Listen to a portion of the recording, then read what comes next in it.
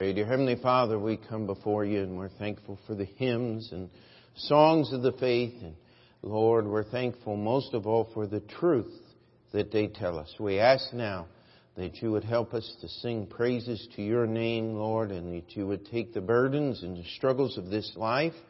And Lord, let us set them aside for a few moments as we investigate your word. Guide and direct and bless us, Lord, that we may serve you. In Jesus' name we pray. Amen. You may be seated. And we finished 1 John, and then Sunday night we did 2 John, and I felt like we just need to finish up a few things here. And so let's just take 3 John on tonight. The book of 3 John, the second shortest book in the Bible. Of course, 2 John is the shortest, not in the number of verses, but actually in the number of words. Well, actually, no, maybe I got that backwards. Anyway, it doesn't really matter. The two shortest books in the Bible. And 2 John, if we remember, he is writing to the elect lady and her children, and he rejoices that her children are walking in the faith. And I want you just to kind of keep that in mind as we come here to 3 John. It says, "The elder unto the well-beloved Gaius, whom I love in truth. Beloved, I wish above all things that thou mayest prosper and be in health, even as thy soul prospereth. For I rejoiced greatly when the brethren came and testified of the truth that is in thee, even as thou walkest in the truth. I have no greater joy than to hear that my children walk in truth.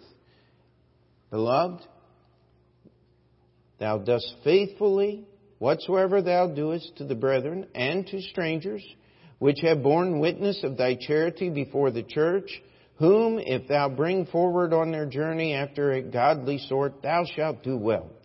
Because that for his name's sake they went forth, taking nothing of the Gentiles, we therefore ought to receive such, that we might be fellow helpers to the truth.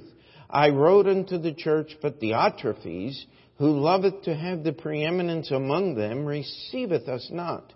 Wherefore, if I come, I will remember his deeds, which he doeth, prating against us with malicious words, and not content therewith, neither doth he himself receive the brethren, and forbiddeth them that would, and casteth them out of the church.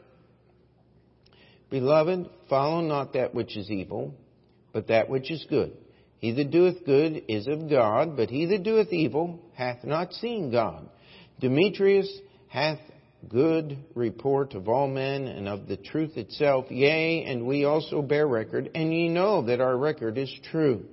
I had many things to write, but I will not with ink and pen write unto thee, but I trust that I shall shortly see thee, and we shall speak face to face. Peace be to thee. Our friends salute thee. Greet the friends by name." And so in this short book, we see a decidedly different turn in John's message. He is addressing a young man named Gaius, and what we infer from the things that he writes about Gaius, that Gaius was actually John's Timothy. That he was someone that John had trained in the ministry. He said to Gaius, "I have no greater joy than to hear that my children walk in truth." And it would be very unusual for John, being a Jew, to have a son with a Greek name, Gaius. And so we would understand that somewhere in John's travels, in his ministry for the Lord, he met Gaius and he trained him, he took him under his wing, and now he is writing him. And this book just lets us see into the personality and the character traits that God wants to develop, as well as some of the ones that come about that God doesn't want. John just outlines them for us. When the students were here from Heartland, one of the things that students in Bible college talk about, especially Heartland, is books. Can you recommend any good books, Pastor? And I'll tell you the books I like to read. I like to read books that tell the lives of real people.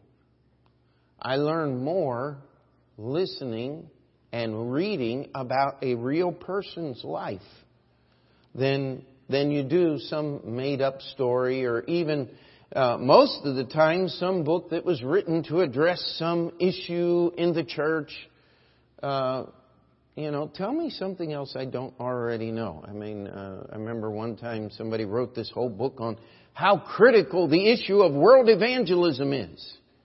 And I'm sitting there going, now, maybe it's just me, but the way I look at a book like that is, where have you been? What have you been doing that you finally wake up and write a book on something that the whole Bible is about? Am I the only one that thinks that way? I hope not. But it always troubles me when someone comes to the amazing point of something that's very plainly spelled out in the Bible.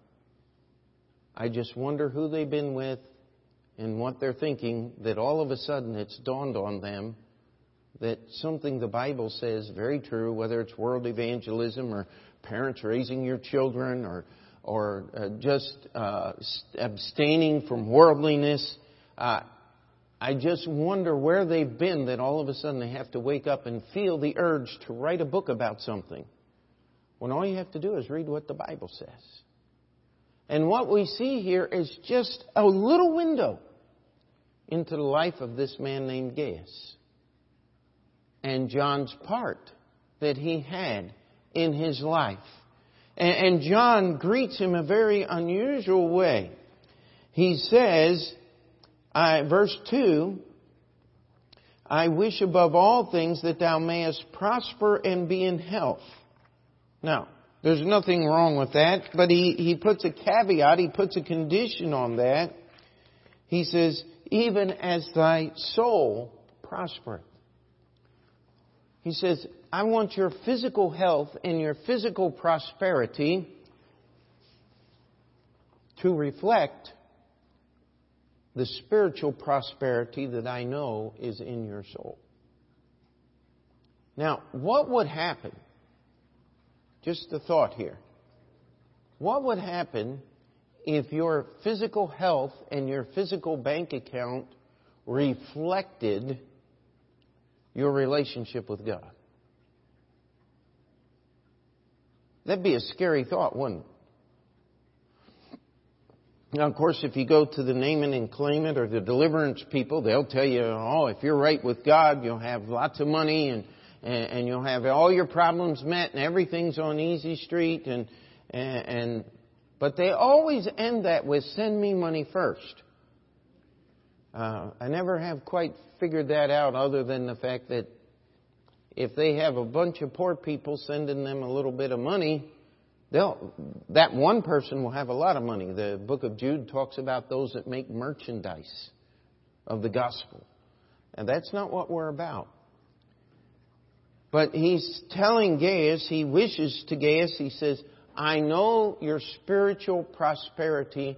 I wish it were reflected in your health and in your physical prosperity. And again, that kind of shoots down this idea that just because you have the one, you will have the other. Amen? And John is sending him a warm and a personal greeting here. And he says, I'm rejoicing because I know what's going on, because people who visited you have visited me. And they told me good things about what you're doing, Gaius. Now, if you're careful in reading your Bible, this ought to be one of those little beacons going off.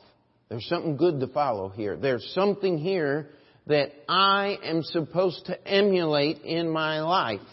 There's some things that I need to do.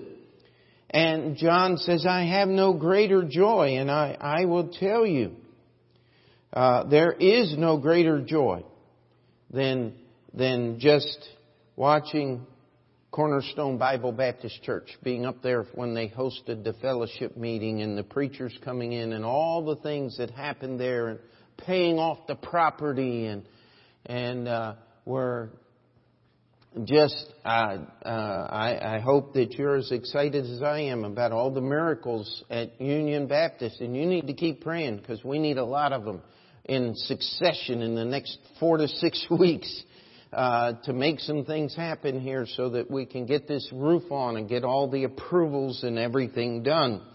And don't forget to pray for Vincent. And I've remarked about his obtuse behavior on more than one occasion. Well, I know where he got it from now. His mother's been over to see me. And so this has not been very pleasant. And I need you to pray. Pray for patience and pray that we can get this job done and get out of their backyard forever. Amen? So just pray about that. It has been somewhat of a trial, but I'd just like to ask her sometime, is this the way you treat everybody you want a favor from? I mean, wow. So just appreciate your prayers on that point, but I'd rather put up with the problems and have the miracle of the building than not have the problems and not have the building. Amen. We've got to understand that the devil doesn't want this thing to happen. And and you don't fight the devil by saying, I hate the devil. If you want to fight the devil, here's how you do it. You worship the Lord from your heart on a daily basis. There's nothing that fights the devil more than that. And John is saying, listen, the brethren came and testified of the truth that is in thee. He said, you walk in truth. He said, really, if we wanted to break this down into vernacular, what John is saying is, that's my boy. That's what I trained you to do, and now you're choosing to do it on your own. This is part of what real parenting is. You want to guide your children in decisions that they make. And if you don't guide your children in decisions they make when they're 5 years old, there's just something wrong with you as a parent. When they're younger than that, you make every decision for them. I've had people say, well, how do you know, Sarah's asked, how do you know how much food to give them and all these little things? And I said, it's very simple. They'll eat, amen? But you've got to watch them. You've got to help them. You've got to guide them. You've got to train them. It says, when does training start? After you hear the first cry. Amen? No, you don't discipline babies. All right. But, babies will get spoiled. They'll want you to pick them up all the time. And you have to be careful with them. Not harsh. But you have to make them know that they are loved and they are cared for. And that they're not going to just have everything their way. And it's a wonderful thing when they finally get old enough to start making decisions. And they say, I didn't think you would like this, so I didn't do it. You go, yes, that's what we're looking for. Amen? And this is what John is saying. And then he goes on to give the list of things that Gaius does. Now, these are things that we ought to incorporate in our lives.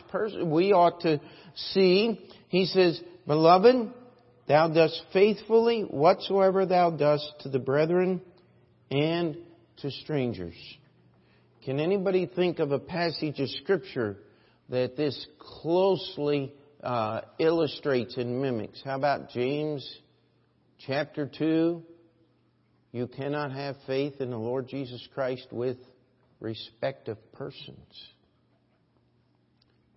You know what? We don't want to treat one set of people one way and another group. This is one of the reasons why I just repudiate this whole marketing approach to evangelism. Well, you've got to find your target group. Yes, for God so loved the world. I got it. No. You need to narrow it down. You're not going to reach the whole world. No, just the part of it that lives in New York City. Well, you're not going to reach the whole city, no.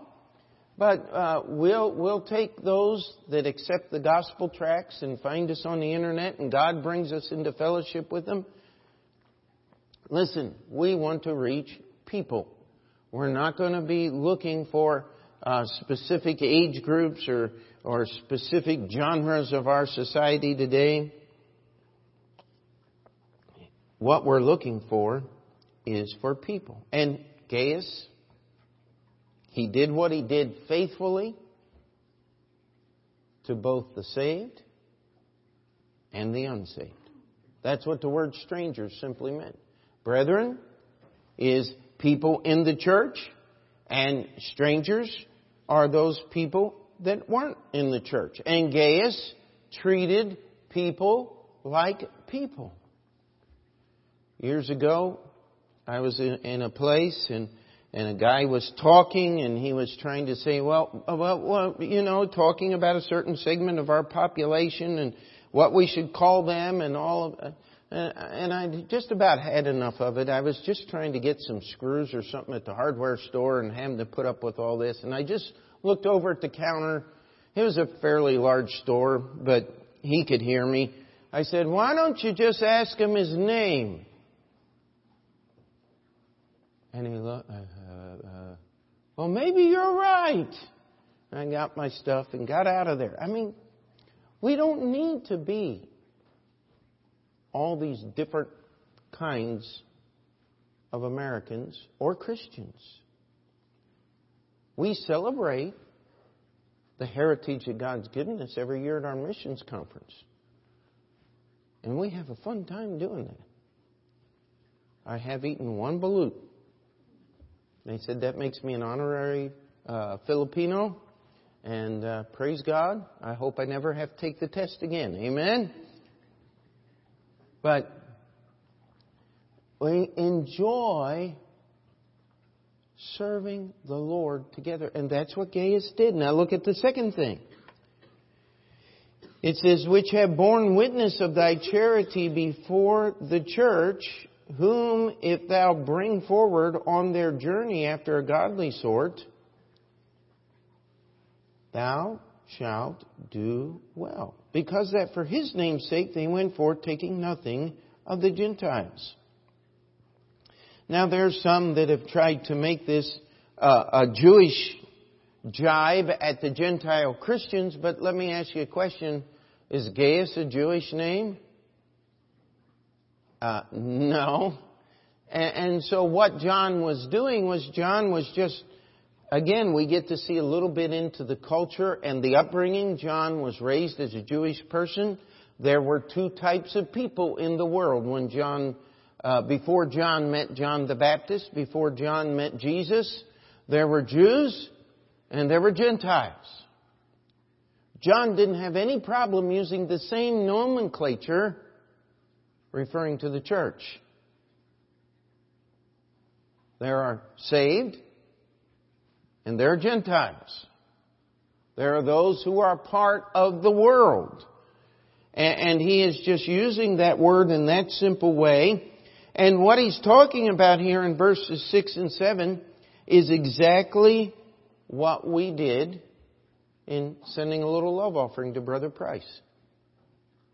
He didn't travel here, but he had a need. And still has a need. And some churches got together and a pastor called me and told me about the need. And we were able, I hope, to be a little bit of a blessing to this family in their time of need. That's one of the reasons why I encourage you to give to missions, so that when our missionaries come and visit, we can send them with a nice love offering. You see, missionaries live, when they're on deputation, they basically live off their love offerings and the offerings that churches give them.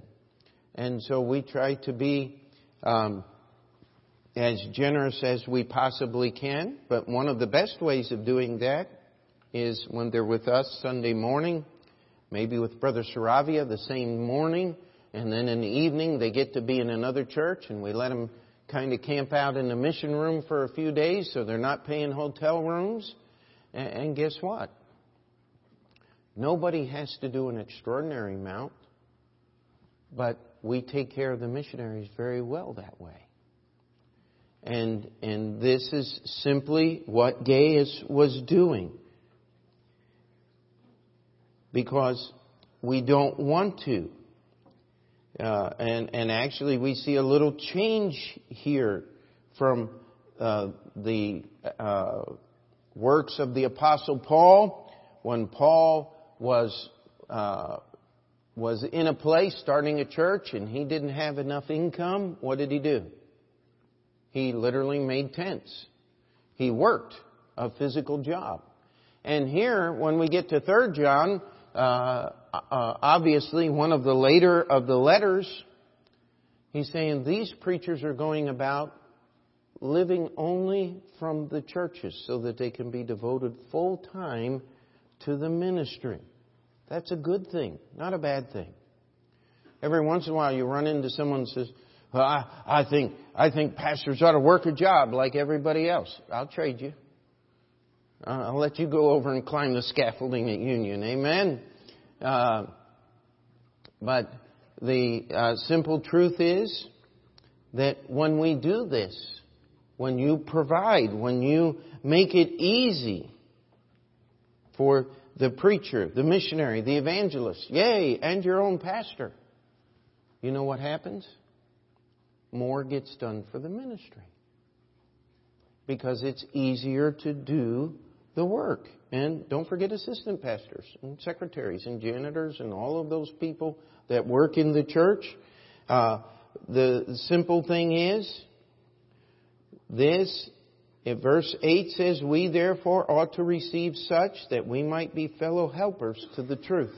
And I can't help but see the contrast between this and the second letter of John, where he's writing to them that hold false doctrine. He says, don't take them into your house. Don't bid them Godspeed. Don't say God bless you. He says, because you're going to be a partaker of their evil deeds. He said, but the people that are serving God and those missionaries that are doing the job and those evangelists that do a great job, he says, you want to be a blessing to them. Because the exact same rule holds true in reverse.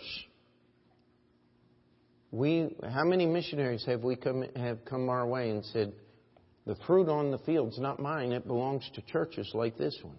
I mean, almost every missionary that's returned from the field has said something like that because they believe the same Bible that we do. And that's why it's important. This is Gaius. Now we're going to meet another guy. Diotrephes. Somebody said his name means raised of Jupiter.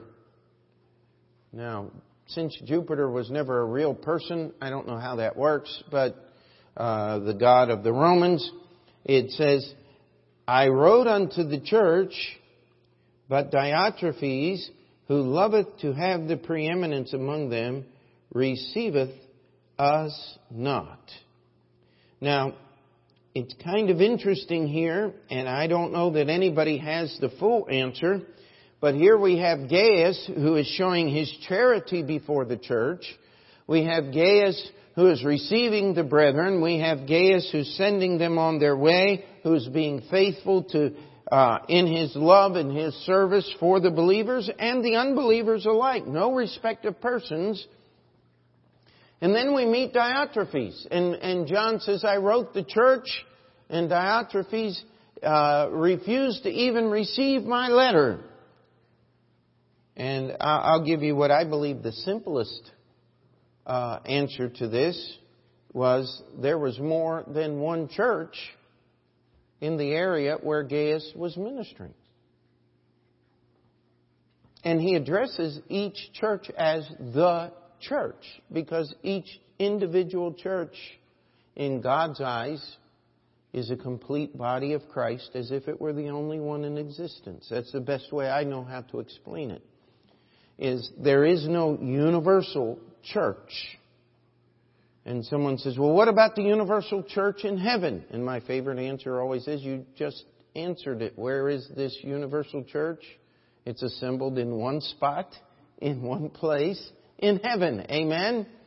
And so the Bible only teaches about a local church and a local assembly.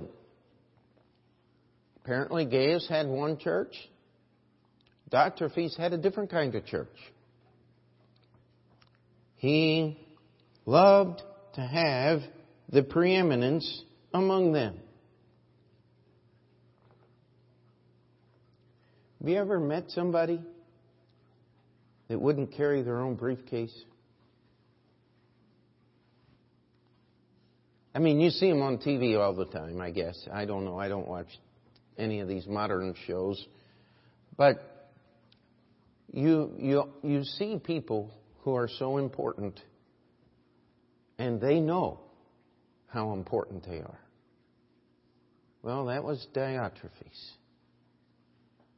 This whole idea of a pope. One of the earliest records that we have was this bishop in the city of Rome said, I am not above all the other bishops. I am the first among equals. Well, how can you be the first among equals and still be equal? And I have met many of these quote-unquote great, well-known preachers that were well-known when I was a young man. And I will tell you this. I've met those who think they're great, but those who truly are treat me just like they do everybody else. Sounds like Gaius. I love taking people to Heartland, because invariably Brother Sam will come up and shake my hand and, who do you have with you? And I'll introduce them, and I'll say, who is that? I said, that was the president of the Bible College. What? He shook my hand? Oh yeah. This isn't New York City. Amen? This isn't some political event here. Nobody is looking to be top dog. You see, that's where Diotrephes was. And I will tell you this. Look at the presidential elections. There are people who love to trumpet their greatness. Little play on words there. And there are people who follow them. Same way with preachers. There are some preachers that trumpet their greatness. That doesn't mean they're totally bad and they don't preach anything of the gospel. I've known some great gospel preachers who have gotten off on a Diotrephes track. They just wanted to be recognized. I knew one of the guys, he would walk into the preacher's meeting late, just so everybody would stop and recognize him. That was somewhat disconcerting to me until I read the story of Diotrephes and I understood that there are just going to be some people like that. Don't you be one. Amen? Don't believe your own press clippings. You hired the guy that wrote them. Amen? It'll save you a lot of trouble over the years.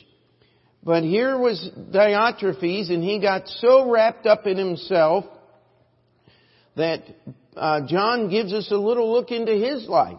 He says, wherefore, if I come, I will remember his deeds which he doeth, prating against us with malicious words. And not content therewith, neither doth he receive the brethren, and forbiddeth them that would, and casteth them out of the church.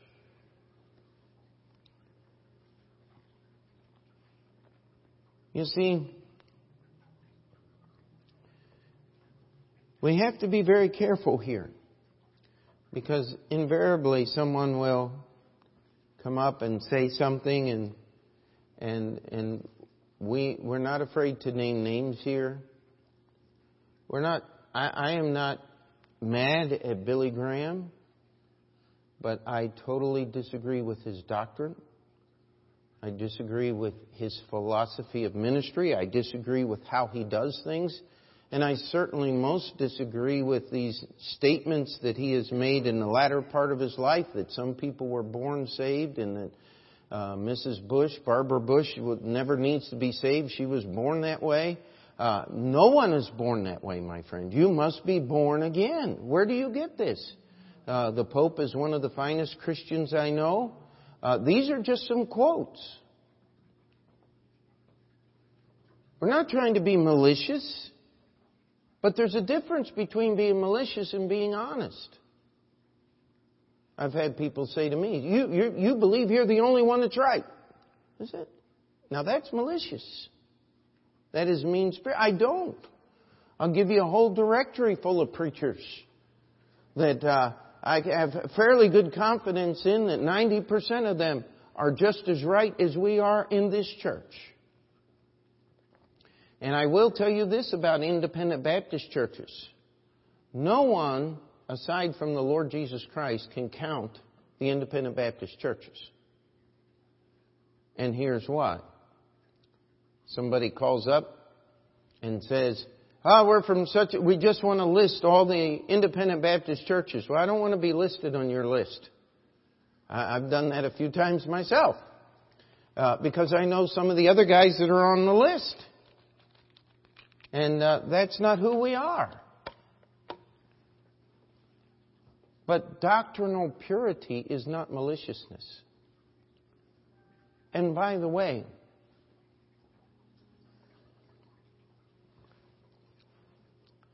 what did John say in the book of 1 John?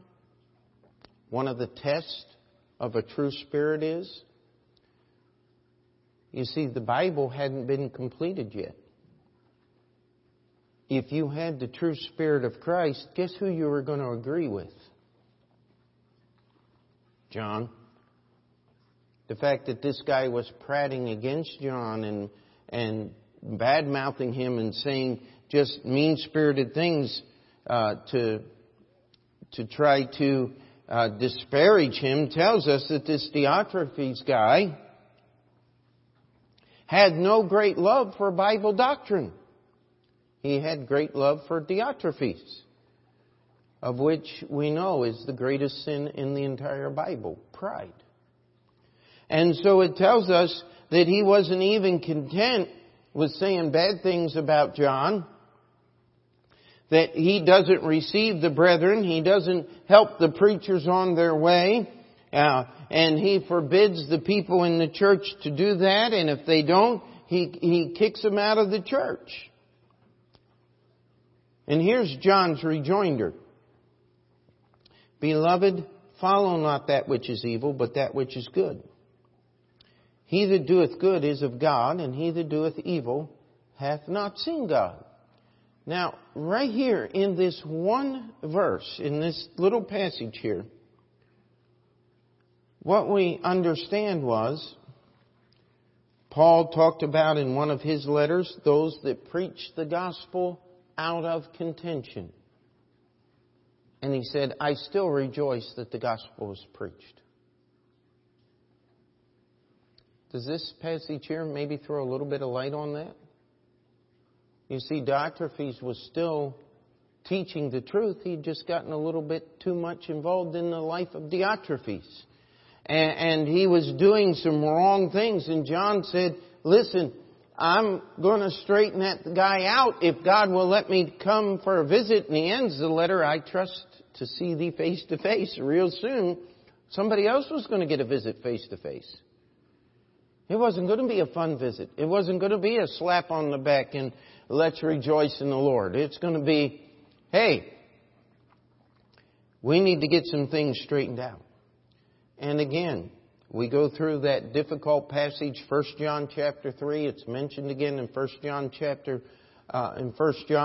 John,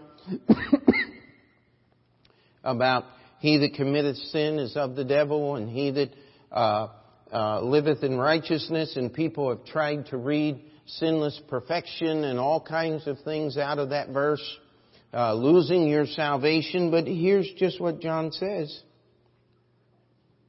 If you're living a good life, you're following God. If you're living an evil life, you're following the devil. It's just that simple. Don't try to read in all of these other things that aren't in the passage. If the Holy Spirit is truly living in you, does that mean you're never going to sin? Oh, we all wish it did. Every one of us do. But it doesn't. But here's what it does mean. We're going to be drawing closer to Christ. We're going to surrender in agreement to the truth. And of course, John held himself up as a standard of truth, which he was, because the Bible was not complete. Now we have John's letters. And when someone says something, we compare them and we say, listen, we're not here to call you names and castigate you in any way. What we're here to do is evaluate your integrity concerning Scripture. And so he finishes this with another preacher, I believe, named Demetrius. It says, Demetrius hath a good report of all men, and of the truth itself. Now, what's the difference between the testimony of men and the testimony of truth? Well, the testimony of men, that's pretty simple. Just like they had visited Gaius and came and told John what was going on, apparently some of these same people had visited Demetrius and told John what was going on. The testimony of men. What's the testimony of the truth? Right here. He says his life is in agreement, his ministry is in agreement with the Word of God. Amen? And that's what we struggle for at Open Door Bible Baptist Church. Is we want conformity to the ministry, to the truth that is outlined, that is taught in the Bible. We want that to be lived through our church. And you know what? No matter how long we live, we'll never do enough. But it's got to be through the Holy Spirit of God, not through our own efforts. Otherwise, we'll end up just like Diotrephes did. And so we have John here just saying, Demetrius hath a good report of all men and of the truth itself, yea. And we also bear record, and ye know that our record is true. You know what John is telling Gaius right here? Because the letter is addressed to Gaius. It says, Gaius, you're doing a good job. You're my son in the ministry. It thrills. I rejoice in my soul to know that you're out there doing exactly the things that I taught you, because Jesus taught me, I taught you, and the truth of the gospel is still going forward. And he gave those attributes.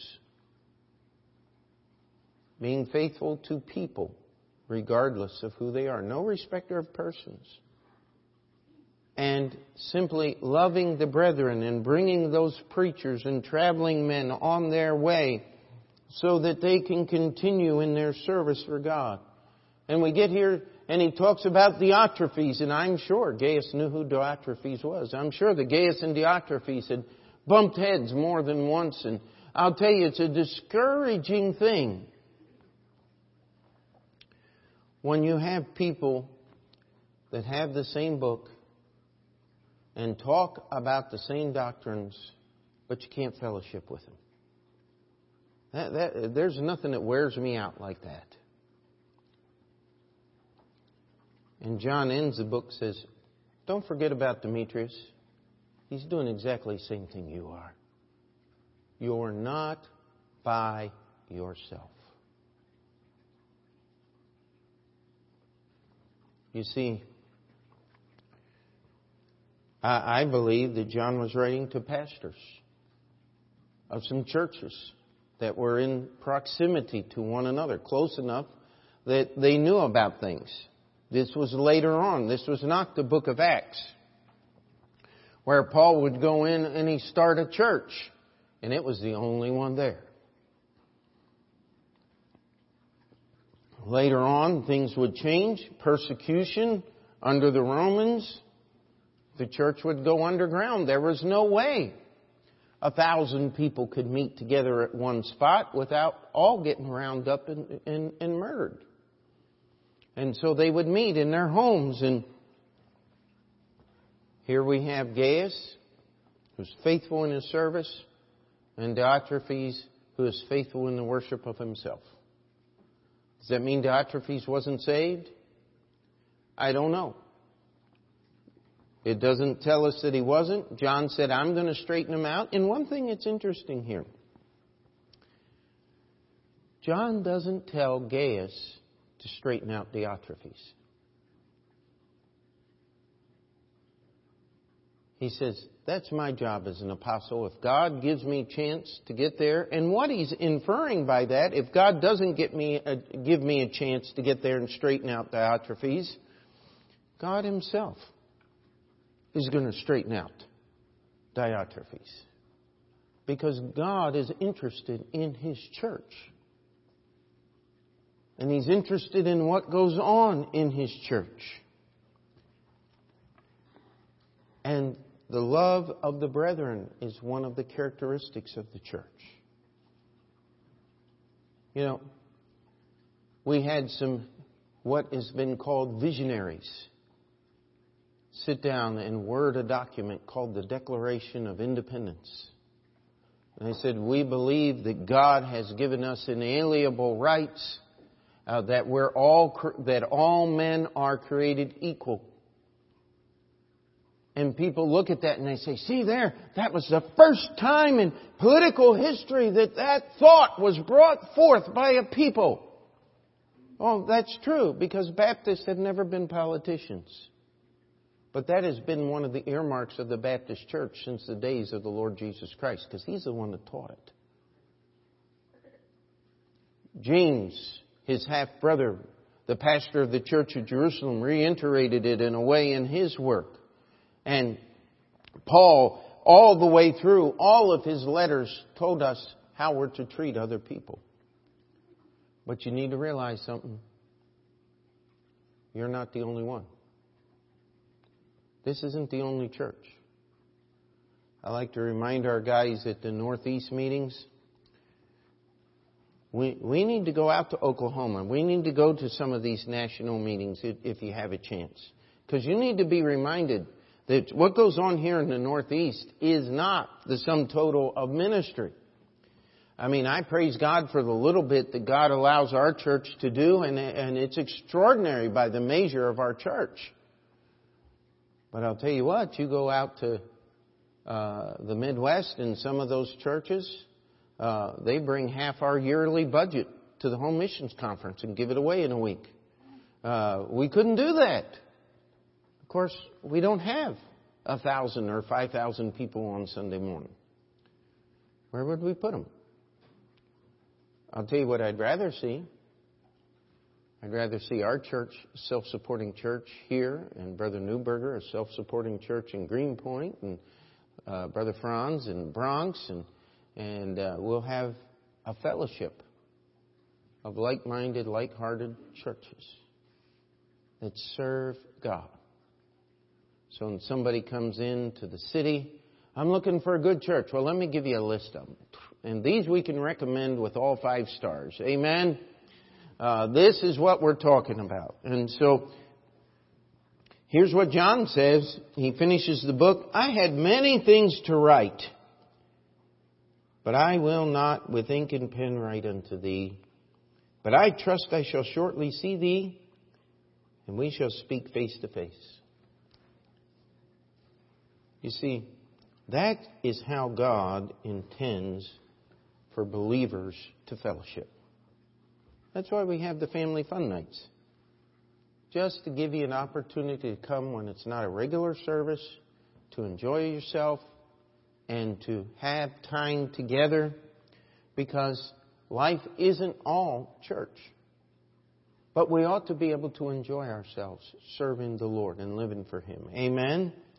And it's best done face to face. Peace be to thee. Our friends salute thee. Greet the friends by name. And there was a Quaker one time said, see, that's talking about us. We're the Society of Friends. Well, excuse me, that's not the way it worked. The first Quakers took that verse out of the Bible and named themselves a Society of Friends. The sad part is, if you believe the doctrine of Quakerism, you don't believe in salvation. Because they believe in an inner light, an inner follow your heart, basically, type thing. They refuse to believe in physical baptism. They say that's something that happens spiritually. And not all Quakers, but the vast majority of them, if you follow their doctrinal statement, you don't find salvation. You find salvation in the Bible. We're not trying to be malicious here. What we're trying to do is be doctrinally honest. Because that's our duty as believers in Christ. Everything we know about God's in this book. And I want to tell you something. We're not the only church out there. Praise the Lord. There are many other churches out there. And we need to be faithful to the Lord Jesus Christ. Amen? Let's pray. Dear Heavenly Father, we thank you for this little book, and we thank you for the truth that's in it. We ask that you would help us to emulate Gaius and to remember that there are still many other Demetriuses out there that are just being faithful, not to be discouraged by those who are not doing right, but to simply follow that which is. Help us to be obedient to your word. Before we finish that prayer, we'll just have the piano play. And if you need to slip out and spend a few moments, the altar's open.